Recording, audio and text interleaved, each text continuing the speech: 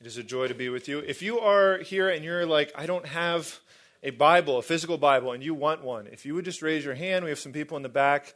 They can get you a Bible. Maybe you forgot yours. And if you don't own a Bible, you're welcome to keep the Bible for yourself. But I'm thankful to be here with you this morning. I'm excited for the opportunity to speak.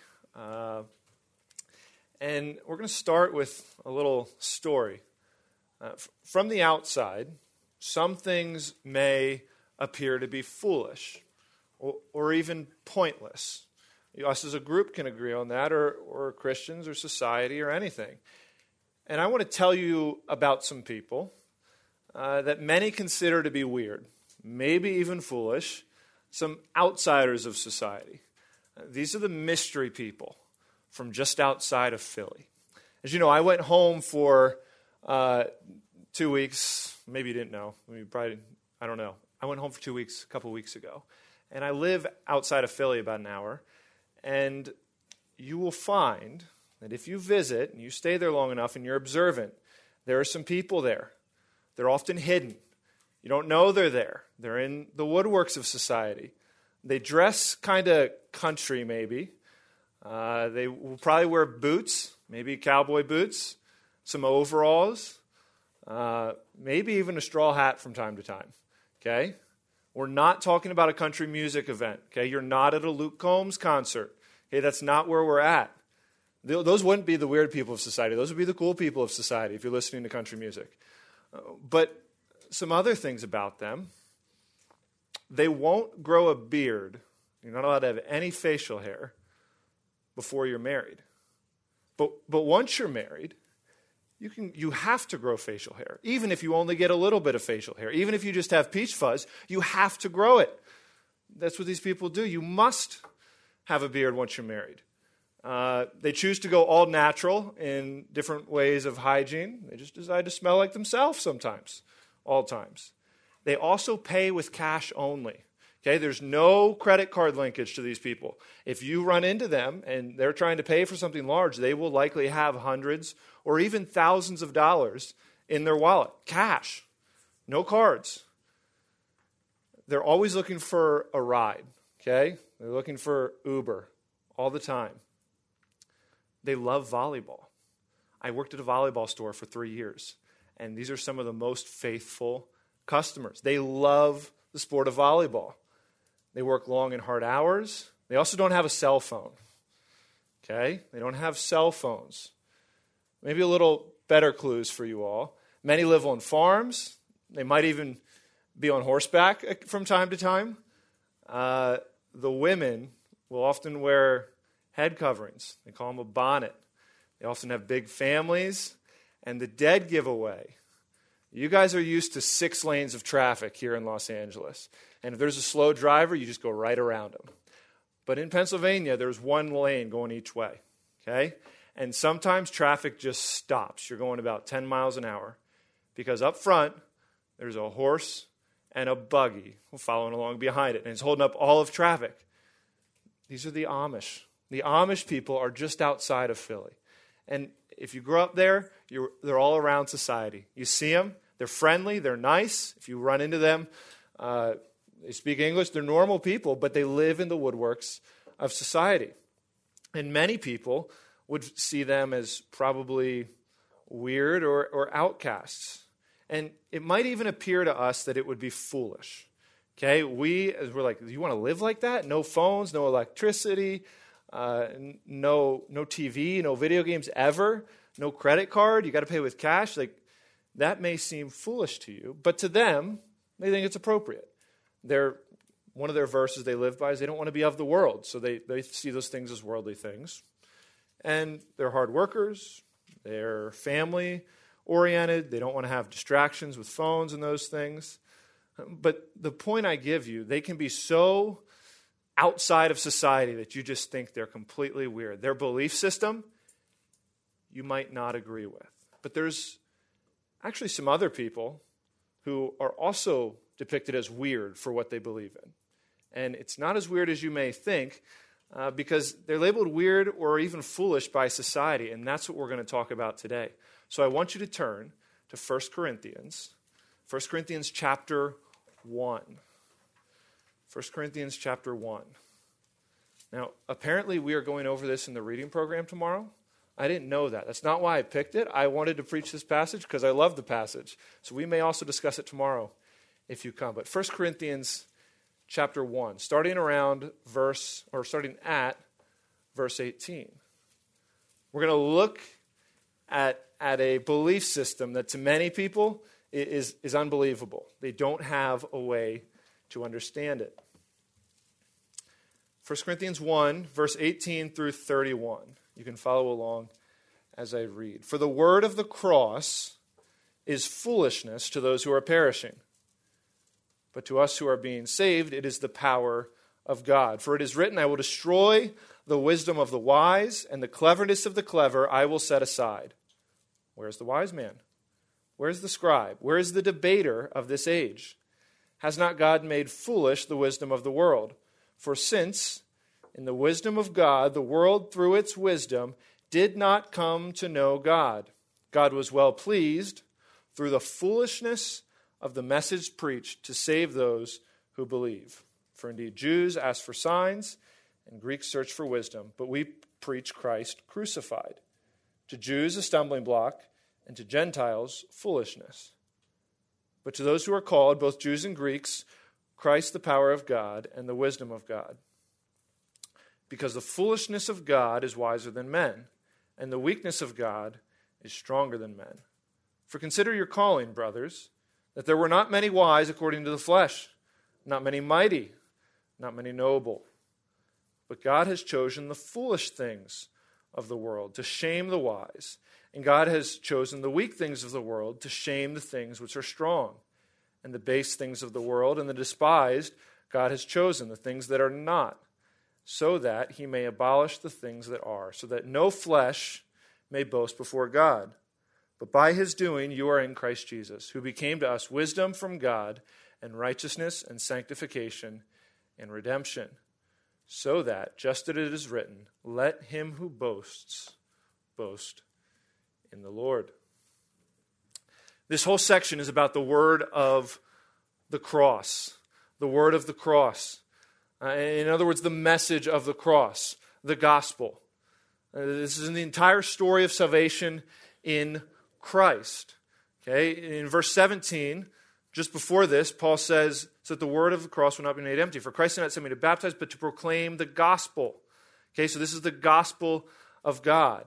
The entire story from Christ's virgin birth, fully God, fully man. In the carpenter's son, not great in appearance, in Isaiah 55, betrayed by those closest to him, in Judas, hung on a cross, dead, risen again 3 days later, conquering death for all who believe. And in summary, this is about everything about Christ in his earthly ministry. So what we're going to do today is we're going to learn about the word of the cross and how it's seen by different people. There's going to be some good, relevant applications that will be made. Okay? So the first point that we're going to see in verses 18 through 25. The word of the cross is foolishness to unbelievers. Okay? The word of the cross is foolishness to unbelievers. Just how the opening illustration, you may not understand the way the outcast from Philly, the Amish people may live. Actually, the word of the cross, the message of salvation, the gospel, is something that is seen as foolishness. Not only not understood, doesn't make sense, but foolish, dumb. No unbeliever views the cross as wise. They view it as foolishness. Some way it's not good enough for salvation. Either Jesus isn't strong and the wise leader you need, but as it says, the start of verse 18, the word of the cross is foolishness to those who are perishing, to the unbeliever. And Paul goes on, he says in verse 19, for it is written, I will destroy the wisdom of the wise, and the cleverness of the clever I will set aside. He's quoting back to Isaiah 29:14, and Sennacherib was threatening Judah, okay, the nation of Judah. Deliverance was going to come, but these people thought deliverance was going to come from themselves and their own strength.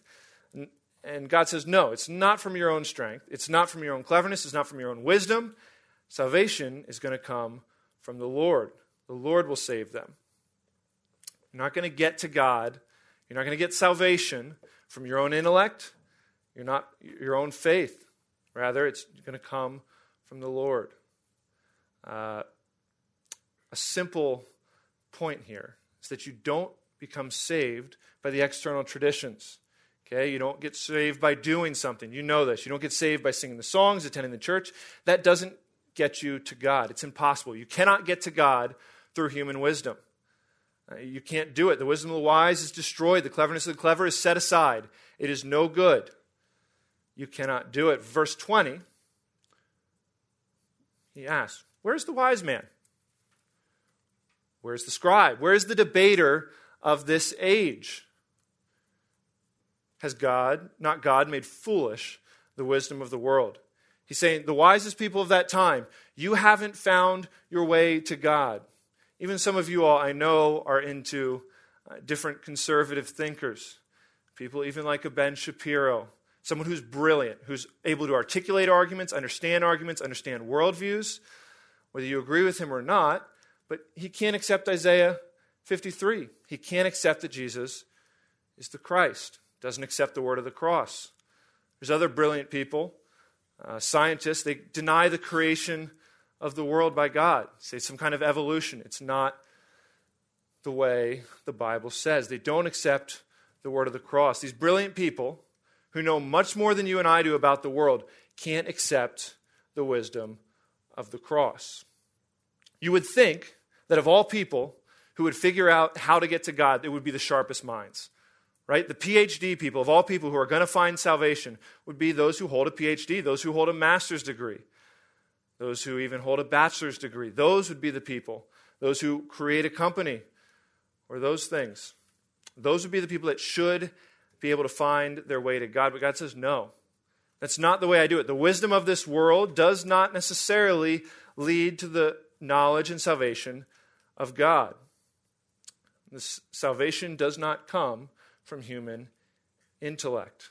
The unbeliever is not able to understand. In verse 21, for since in the wisdom of God, the world through its wisdom did not come to know God, God was well pleased through the foolishness of the message preached to save those who believe. The world through its wisdom did not come to know God. The world in its own wisdom cannot come to know God. And this tells you something about your own human condition, whether you're a believer or unbeliever. The gravity of the human condition is that you can't reach God on your own terms. You can't find God. You can't find salvation in your own strength, your own wisdom, your own understanding. Okay, you can't get there based on your own thinking. You think of the Tower of Babel, they couldn't reach God. God must condescend to us. He must make a way for you to be able to reach him. You cannot reach God on your own understanding. And he did that in the cross. That's the whole point. The word of the cross. It's foolishness to those who are perishing, but to those who are saved, it's the power of God. If you're trying to get to God and you don't go through the word of the cross, the message of the cross, the message of Christ, you will never find him. It's like trying to get into a house with the wrong set of keys. Okay, you can't use your car key to get into the house. There's no access. Access is denied. You must use the right set of keys. The only way to get into the household of God is through the message of the cross. And that's the point that he's laying out here at the beginning. And he talks about some people who, why don't they believe?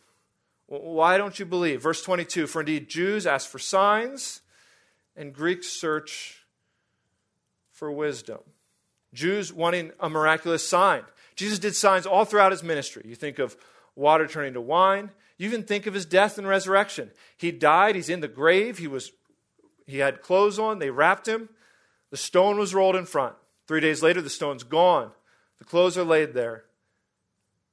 But they didn't want a crucified Messiah. They wanted a Messiah who would come and rule and reign over the Romans. The Greeks wanted some kind of new truth, something to debate, something to argue over, not something to submit to, but something to think about, something to put up for examination.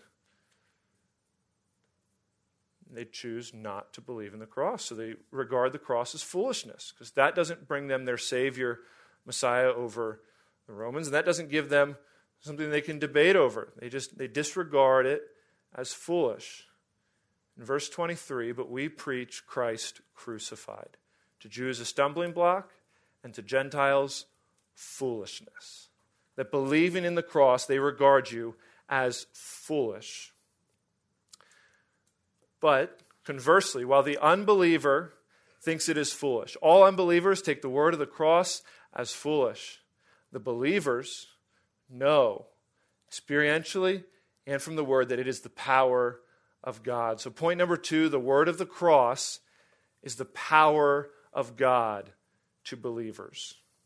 You see how the unbelievers don't view it as anything significant. They view it as foolish, worthless, of no value. But to believers, it is the power of God. It's not just historical fact. It's not just that Jesus existed.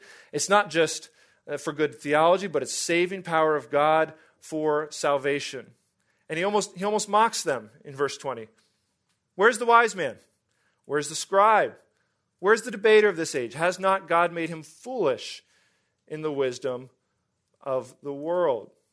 For since in the wisdom of God, the world through its wisdom did not come to know God. The world didn't figure it out.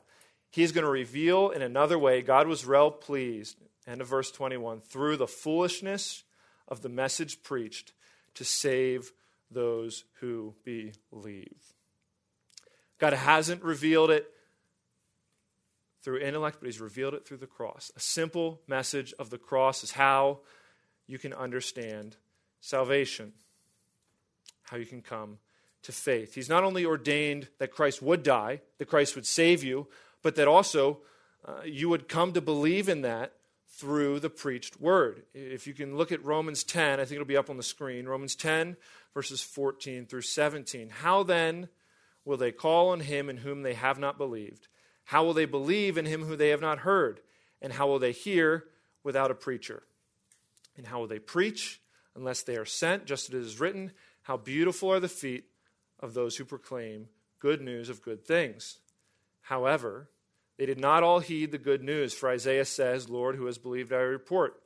So faith comes from hearing, and hearing by the word of Christ.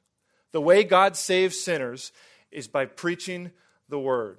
Okay? By preaching and proclaiming the word. From a pulpit and from interaction, proclaiming the word, speaking the word. That is how God saves sinners. And this informs your evangelism. When you evangelize to other people who don't know Christ, you're not going first and foremost to prove some kind of intellectual argument about God. You actually go with them with the good news of the cross. And when you go with them with the good news of the cross, that is how God chooses to save sinners. When you evangelize, you tell them of the message of the gospel. You tell them of Christ's life, his death, and his resurrection. The power of God is found there. That is where the power lies. It's not simply enough to say, evaluate the evidence. If Jesus existed, you're supposed to proclaim the good news. Repent and believe in Christ. The entire story. For the one here today who's skeptical and looking down your nose at Christ, and has heard this message over and over again, who knows the truth about Christ, that he may have existed, but does not want to submit to him, that thinks there's another way to survive, or God, or doesn't want him, understand that Paul addresses this in verse 25. He says, the foolishness of God is wiser than men, and the weakness of God is stronger than men. Saying you can't outsmart God. You don't have more strength than the Lord. You can't do it. The only way to get salvation in the Lord is through the cross of Christ. You believe in the message of the gospel. Death is certain. Death is coming. Death is real. It was the theme all of last year at camp. Death is coming. The only way to reach salvation with God is through the message of the cross, to trust in the work that Christ has done. For the believer, in your evangelism and as you talk to unbelievers, you need to understand that the world won't accept the message. Just like Someone can't convince you that you should get rid of all electricity for the rest of your life and go live in the woodworks. You can't always convince the world that the cross is not foolishness. Okay? To those who are perishing, verse 18, the word of the cross is foolishness. It is worthless. It is for naught. It is for the intellectually dumb. But the power of God is in that message. The very message that they say is foolish and doesn't apply is the very message they need to hear, because that's where the message or the power of God lies. How do you be saved? You need the message of the cross. And you don't have to convince with worldly arguments. The cross is the wisdom of God. The cross has the power to save. When you're faithful to preach the cross, God will be faithful to save some. And you see the difference in how they're viewed. And Paul here, after verse 25, he says the unbeliever views the cross as foolishness. The believer views the cross as the power of God. He's experienced that. But now he switches. In point number 3, the word of the cross comes to the weak. Okay, the word of the cross chooses the weak. Paul switches his attention from discussing that to the believers at Corinth. He says, to the believers, for consider your calling, brothers, in verse 26. And he repeats 3 times. When things are repeated, it means he's trying to draw it out. Look at verse 26 with me. For consider your calling, brothers, that there were not many wise according to the flesh, not many haughty, not many noble. He's cutting them down to size. Maybe some were important in the world, some maybe were wise, some maybe were mighty, some maybe were noble, but the vast majority of them were not. In human standards, they were viewed as foolish. In human standards, they were viewed as weak and dumb. In human standards, most of them were not born to high families, noble families where they had respect and honor.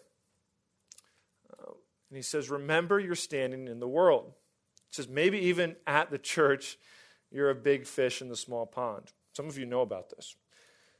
If you were homeschooled, how many of you graduated valedictorian in your class? If you're going to graduate valedictorian in your class.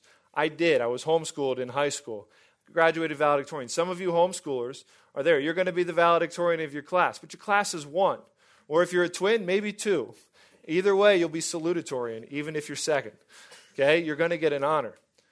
Maybe you're the best in gym class. You dominate homeschool gym class in your own bubble of the family and the little brother and the little sister. Yes, you assert your dominance there, and that's great.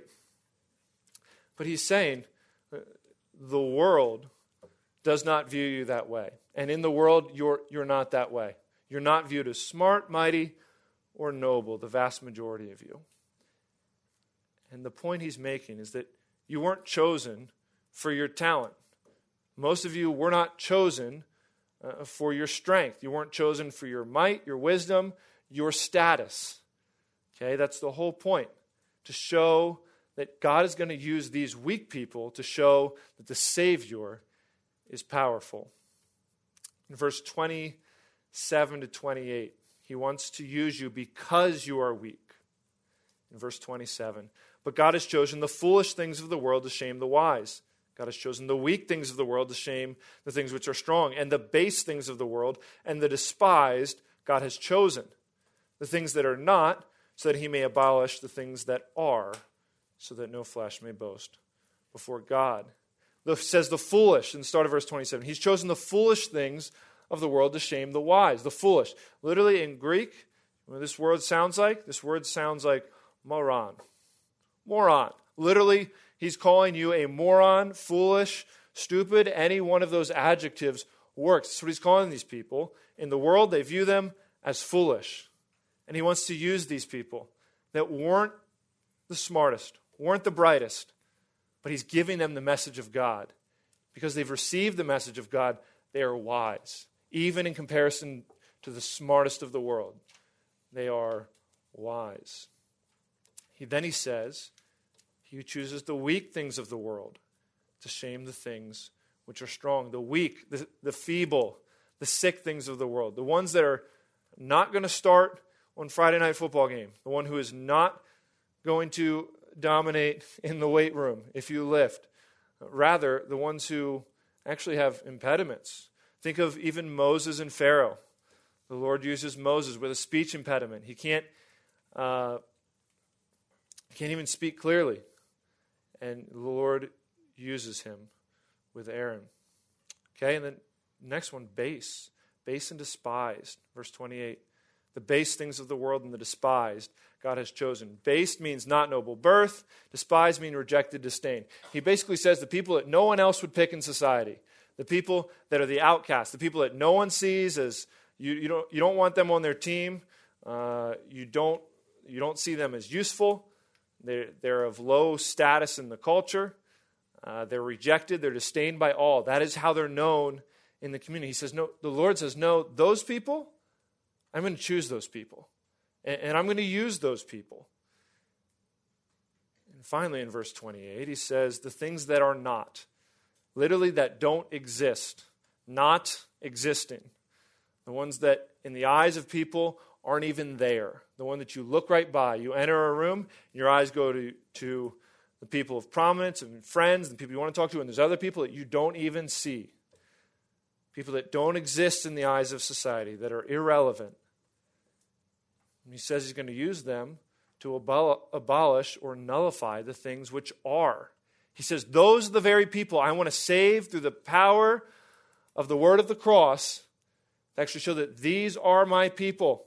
He's not choosing them because they're mighty. He's not choosing them because they're powerful. He's not choosing them because they're wise. He's not choosing them because they're prominent. He's saying, no, I don't want any of those things. Think of King David, right? All the brothers are lined up. Where's David? Where's he at? Out shepherding the sheep. Wasn't even considered, right? He almost didn't exist until, no, God doesn't want any one of these. It's not the right person. And then David, then he comes into the scene. But in no other place in society are these people given good treatment. In no place in society are these people thought of as high and mighty. And these are the believers at Corinth that he's describing. He's speaking to these believers. For consider your point that not many were wise. You were not wise. It says, so why? Why does he choose those type of people? He chooses those type of people, verse 29, so that no flesh may boast before God.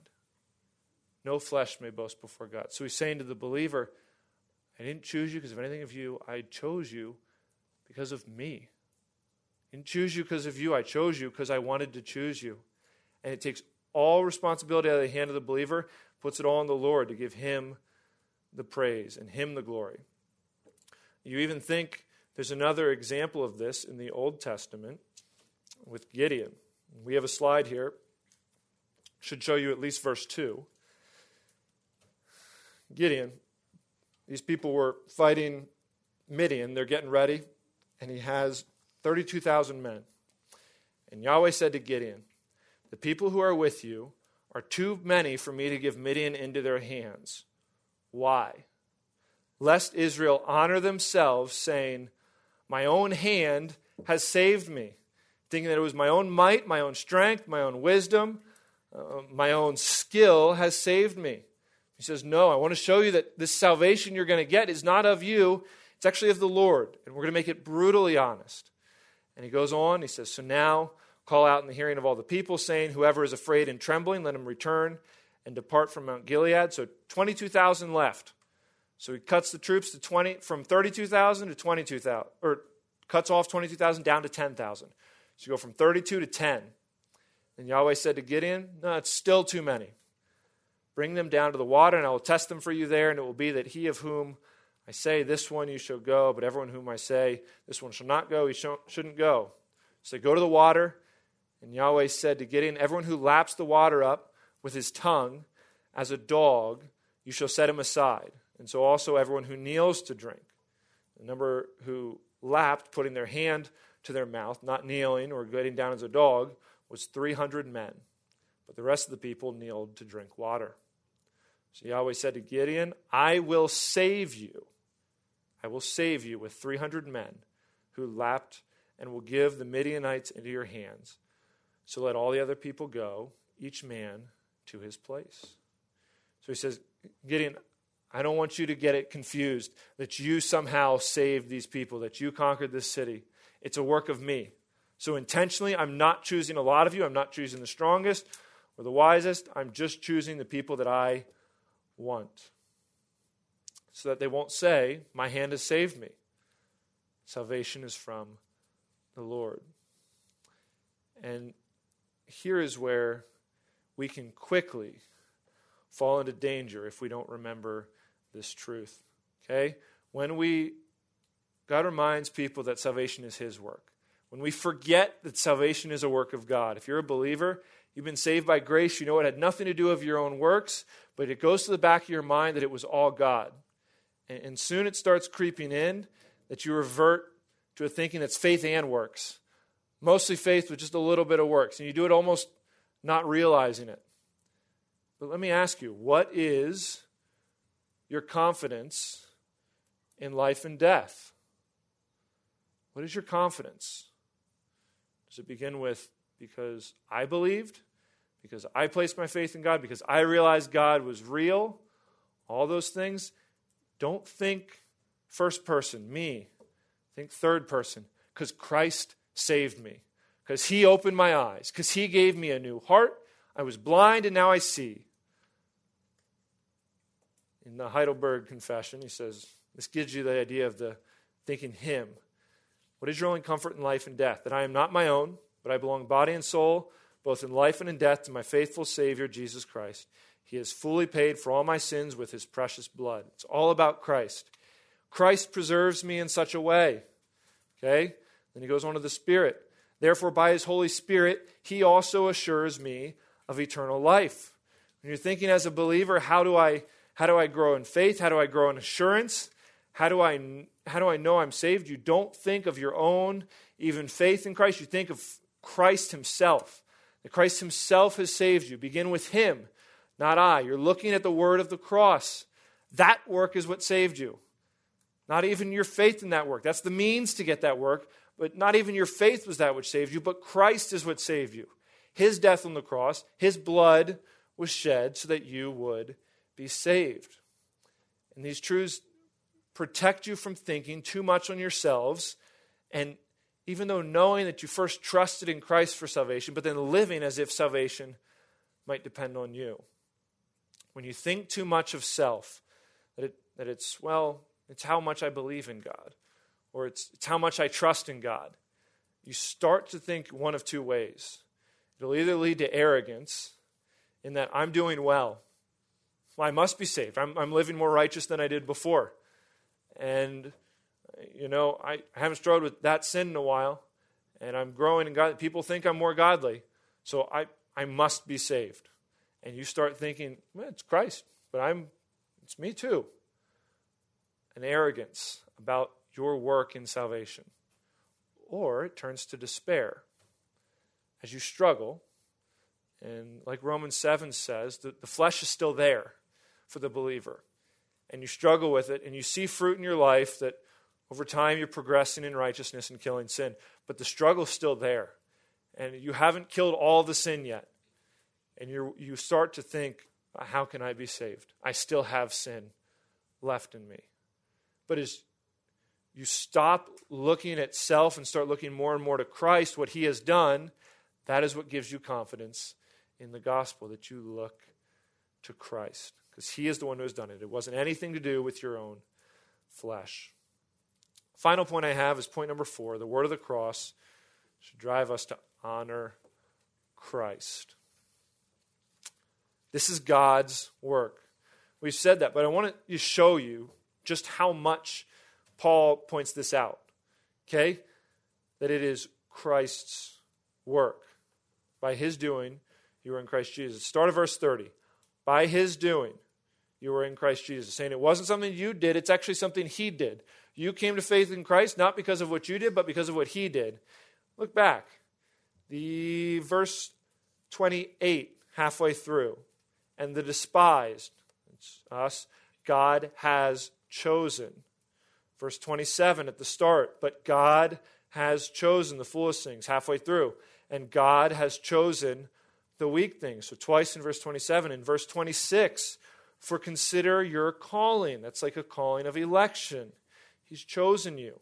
Verse 24, but to those who are the called, both the Jews and the Greeks, it's the power of God, those who are called. And all the way back at verse 18, for the word of the cross is foolishness to those who are perishing, but to us who are being saved, it's the power of God. Okay, it is the power of God. It's His power, it's His calling, it's His electing, it's His choosing of the believer. And you look at verse 30 then, and what does He give you? By His doing, you are in Christ. So He gives you Christ, chooses you to be in Christ, who became to us wisdom from God, which you didn't have. You were regarded as foolish. You were foolish.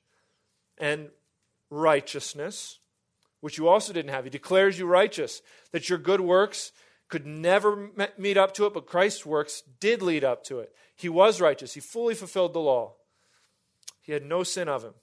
And sanctification, that He enables growth, and redemption, that He purchased you with His blood. God chooses to put you in Christ, the weak ones, the foolish ones. He gives you wisdom, He gives you righteousness, He gives you the ability to grow, sanctification, and He ultimately purchases you with His own blood so that it's sealed to the final day, so that nothing you do can take you out of the grace of the Lord.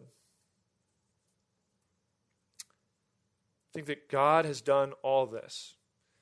And if you're here today, you are just like these Corinthian believers. Most of you were not wise, we're not strong, we're not noble. But if you're chosen by God, understand that it is a work of God to have done that in your life. Not because of what you've done, not because of your own intellect, not that you were smarter than the unbeliever, not that you had better desires than the unbeliever, not that you were of a better family than the unbeliever, but because God has chosen to do this work in you. And you think even back to the thief on the cross, right?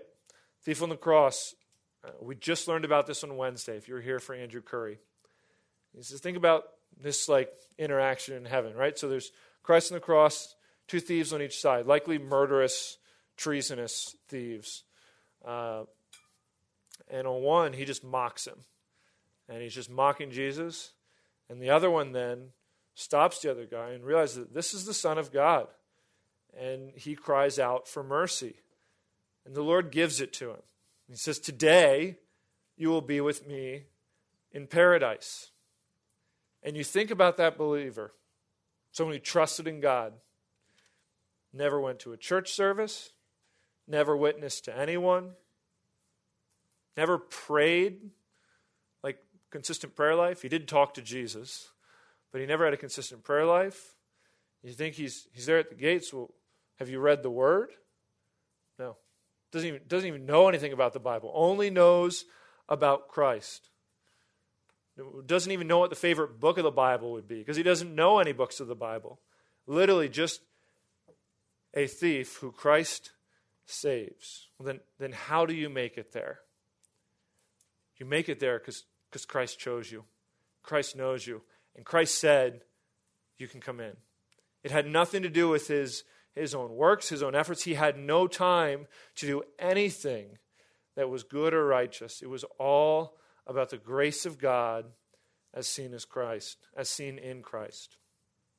Because the sinless Savior died, my sinful soul is counted free.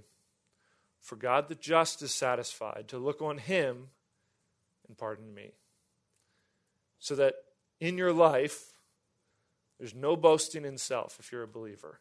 You boast alone in the Lord. And that's what verse 31 says.